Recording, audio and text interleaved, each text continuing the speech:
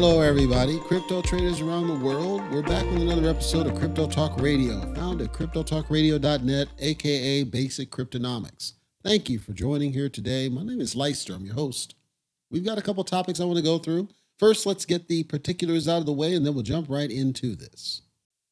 Once again, that site is cryptotalkradio.net. That's where you're going to find all of our past, present, and future podcast episodes. The podcast is on all major podcasting platforms as well.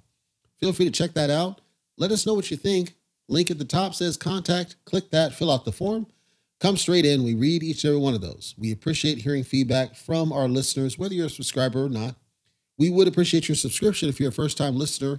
We again welcome you here. We think you're going to find it's completely different from any other crypto podcast that's out there. And hopefully you get great enrichment to the point that you feel like you want to spread the word out there.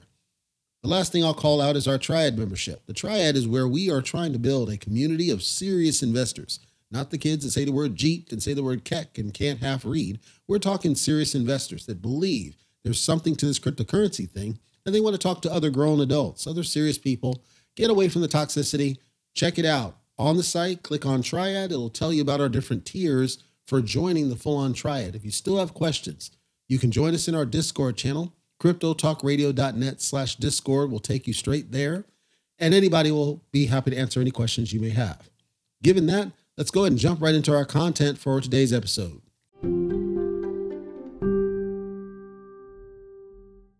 No need to say anything. I know what you're thinking.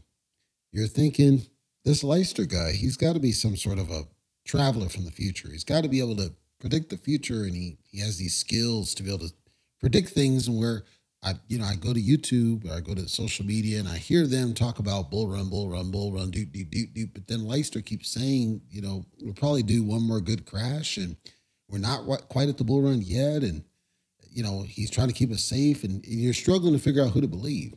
And I understand. I empathize with the struggle. I really do. And just as a side, I'm working on the car right now, which I haven't done in like decades, but I'm working on the car. I'm in pain for a different reason. And I realized, okay, I need to come and talk to all my folks here at cryptotalkradio.net. And if you're new, by the way, welcome. My name is Leister. And I'm sharing a story around the history, the past, the truth of the matter in our industry that we call cryptocurrency. And just not long ago, people were screaming that we were at the bull run. We're here. It's time. Now's the time. You're about to get paid. And I was like the lone voice in the end of the hallway saying, I don't think we're there yet. We got one more good crash, one more again, before we get to anything up. So I gave a couple of reasons why I felt that way. And I'm targeting today's episode around that, around our recent crash that we're seeing, around what I think in terms of the shifts, price shifts, and what's going on with some of the main ones. So Bitcoin recently dropped below the $20,000 level. This freaked a couple of people out. I want to talk about a couple of things that were trigger elements for why this crashed. It's not what you might think, although there were a couple of different things in play. It did eventually get back up to above the 20,000 mark. However, nowhere near the close to 27-ish, 28 that we saw recently in the rally and the run. All of this crash out, I keep saying, and if you want to follow, I keep saying that my measure always was looking at a graph. By default, the graph makers, they default you to like the 1 hour, 4 hour, 1 day.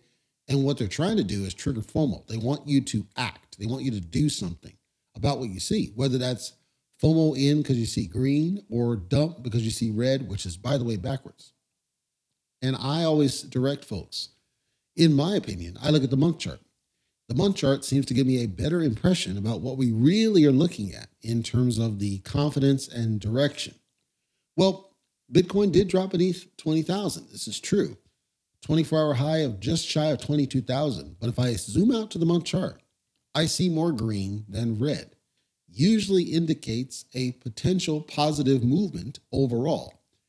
Now, it could simply be people that see the dip and they buy it because they realize it just got a new opportunity for discount.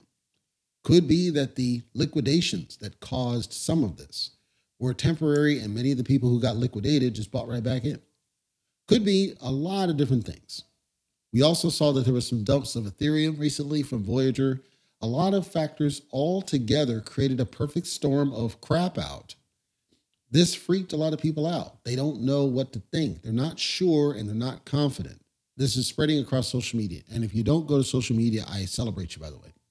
But the bottom line is that people are not really sure. I'm not really sure. I just said I think we're due for one more good crash. I still don't think we've hit that true crash, in my opinion, because to me, Bitcoin's base is about $10,000, $12,000. And so I don't think we've gone down far enough yet. I think Ethereum's got a little ways to go. It's hovering around the 1430 mark at a high of 1545. I think it's got a little bit more down to go as well. A couple of other events popped up and contributed to this. If you know the history of cryptocurrency, and if you don't feel bad, but if you know the history of cryptocurrency, you know that by and large, not totally, but by and large, what got us to this point is what was called Silk Road. I do encourage you to do some search and get yourself familiar with what Silk Road was back at the time. When Silk Road was seized and shut down, the government, the United States government, took a lot of Bitcoin from that time. Now, mind you, it wasn't worth a damn, but the government's not stupid. They sat on this. And they took it and they randomly moved it to all these different addresses and shifted it around. The theory going around, which created some bearish sentiment, is that the government may cause a massive dump of all this Bitcoin to the tune of roughly 49,000 Bitcoin. That's a lot of money. And then they may dump it in order to recoup some of the money and hopefully compensate certain people. So that's number one. Number two, you have the whole Silvergate fiasco with FTX. That's outside. Three, you got Voyager, who was dumping some Ethereum recently. That's playing a factor. Everything all together. And then, unfortunately, the default behavior, as I described earlier, is for people to see red and they sell. They think it's time to sell. They do it backwards. This is not advice for you to do the opposite. I'm saying that by default, selling when it's red doesn't make any sense because you're triggering a loss. You only lose when and if you sell. You don't lose if you don't sell. It's not a loss, especially when you're talking about Bitcoin that's not really going to go away. But people have been conditioned, mostly because of the stock market, to buy when it's green, sell when it's red, which is the opposite of what you're kind of expected to do. This is triggered because of the graphs. The graphs they're purpose built to cause you to react. They want you to take an action. They don't want you to really sit and hold on it because no volume, no price movement. They know what that means. They know that they really need volume. They need you to do something. They need you to act. They want to trigger you. That's how it works. So $300 million of losses recently in liquidations only made this worse. Altogether, as I said, is a perfect storm of degradation of the crypto space. Not fun, mind you. Now, take this on a different level. I said I think it was like my last quarter, September or some odd episode, I said that there's a couple of ways to look at crashes like this. You can look at it as the world's ending, Chicken Little. You can look at it as a discount. And I'll quote or paraphrase, I guess, Warren Buffett.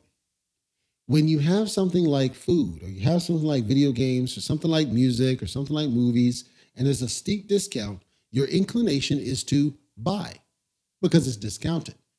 And why does it make sense to people when crypto crashes to the point that it creates somewhat of a quote discount, that there's not that same temptation to buy? I'll explain why that is.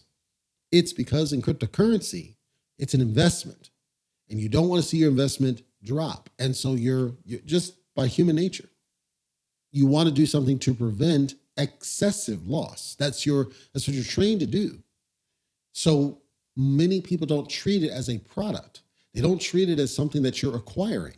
They treat it as something that your money is in, and your transaction to sell is to protect that interest, as opposed to the opposite, which is really dollar cost average, that I have $1,000 in there now. I want $1,000 in there a month from now, a year from now, 5 years from now, and I'll do whatever I need to do to make sure $1,000 is always in there. If it goes up to $1,100, I'm taking $100 worth out. If it goes down to $900, I'm putting $100 worth in, and so on. Or you see that there's so much confidence up or down that maybe now you put 1,000, next payday you put another 500, next payday you put another 500, and you're just adding to it because you believe in it. Say Bitcoin, because it's not going anywhere. Or if it's a crap coin off the side that you're not really confident in, but you want to put a little money and see where it goes. So you put $50 or something like that. The question had always been, well, why would you do that when it's green and not when it's red? There's no wrong answer. I am saying that the default assumption is that you're going to buy on a discount because that's how you treat every other product. Think about it. If you go to the store and you see discounts, your inclination is to buy, even if it's not really a discount. They know what they're doing, those stores. They do it to set you off to buy.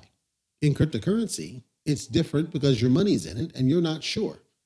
What most investors want you to think about, only think about, and why I say the month chart is the best indicator for me. I look at what not everybody's doing right now, but what is everybody doing over the past month? What has been the pattern of behavior?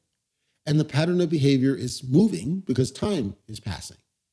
If I see that the pattern of behavior is that of purchasing an upward trend, do I buy more because I see that it's trending upward?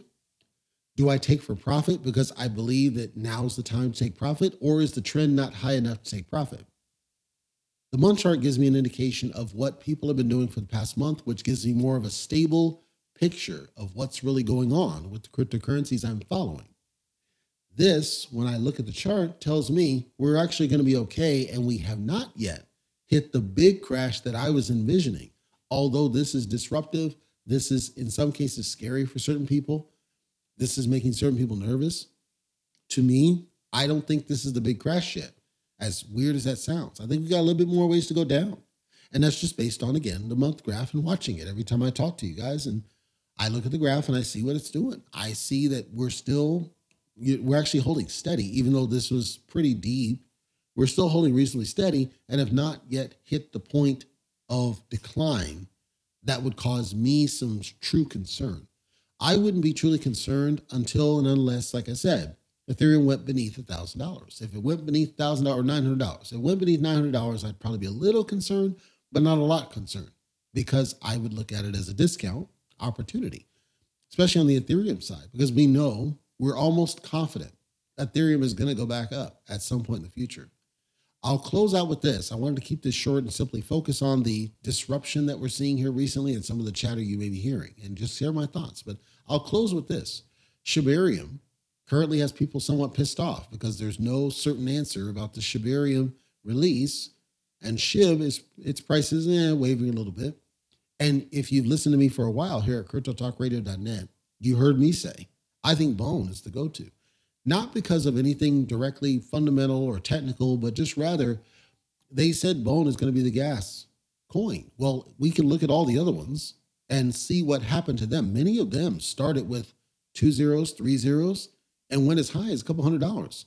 Now, mind you, those had things built on them. They had utility. They had use cases. It wasn't like it was just a random something. But even if SHIB doesn't get the same level of application, you certainly would have, if nothing else, the sentiment aspect to realistically think that Bone could absolutely add another zero to it, which would put it somewhere in the neighborhood of about, $10, $15, $20. That's not unheard of. That's not unusual. Not unusual. So I think Bone even peaked at $15 or something. So it's not like it's crazy to think that could happen. Now they do have where it can mint tokens. So that will help manage the growth. It's not going to be the stellar growth that might have occurred. Obviously, they needed the supply to use it for gas. The SHIB burn, I honestly, personal opinion, don't think it's going to make a dent.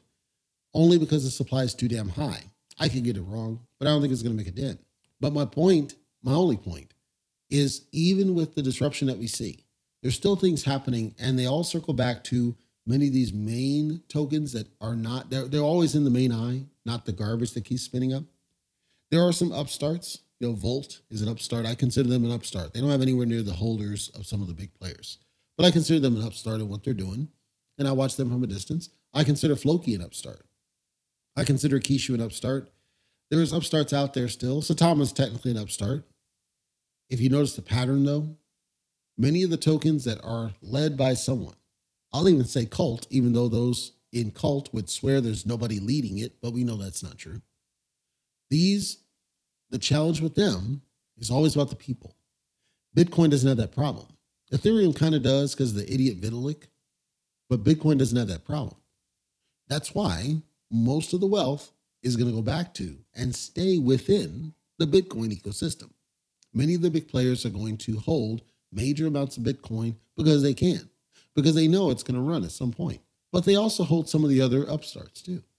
So you could do worse than to watch some of those wealthy folks. That's not me, by the way. Some of those wealthy folks and see what they're investing in. I would not tell you to invest in what they're investing in simply because they're investing in it. Rather, try to identify a pattern in what they are investing in. Some of that is just raw sentiment. You just got a gut instinct about certain projects, but some of it may have something to do with recent news. Some of it may have to do with rumors. Some of it may have something to do with something you can then follow and learn what to look for. Because again, to me, the education is the strength. If I educate you on how to do this stuff, you might then be inclined to bring other people in it, and we all get paid. I think that's where we need to be. My last note, and then I'll wrap up here. At a macro level, you and I know the governments are not going to let it go. You're going to hear about more bans. You're going to hear about, their own stable coin stuffs, and they're going to try to cut down on centralized exchanges. You and I know none of this disruption is going to stop. Don't be fixated or worried or concerned about that which you cannot control. All you can do is all you can do, and the best thing you can do for yourself is to make sure you're only investing what you can afford to lose. Be okay with the idea that you might lose some things. Be okay with the fact that some of it might not be for you. Some of these projects might not be for you. Be okay with the idea that the volatility may make you nervous and you don't want to do it. Be okay with all that because there's nothing wrong with it. The worst is when you let it get to you. Because again, I wouldn't want somebody getting set off or angry or upset or even worse, gamble away critical funds over something where, as I've said multiple times, we're not quite out of this yet. I think we've got a ways to go. That said, if you do believe in it and it's something that you want to do, by all means, nothing stops you. Just protect yourself. Make sure your bills are taken care of. Keep a roof over your head. Keep food on your table. Because to me, that's the most important thing, not crypto. Crypto's going to be here for a while. And we may learn that crypto's next evolution might even be better than the last. And if you learn the tricks and the tips to keep yourself safe and smart investing, you might find that it's actually more fun not to just jump into project to project to project or shift money around, but rather settle on the ones that you believe in and just kind of marinate and wait.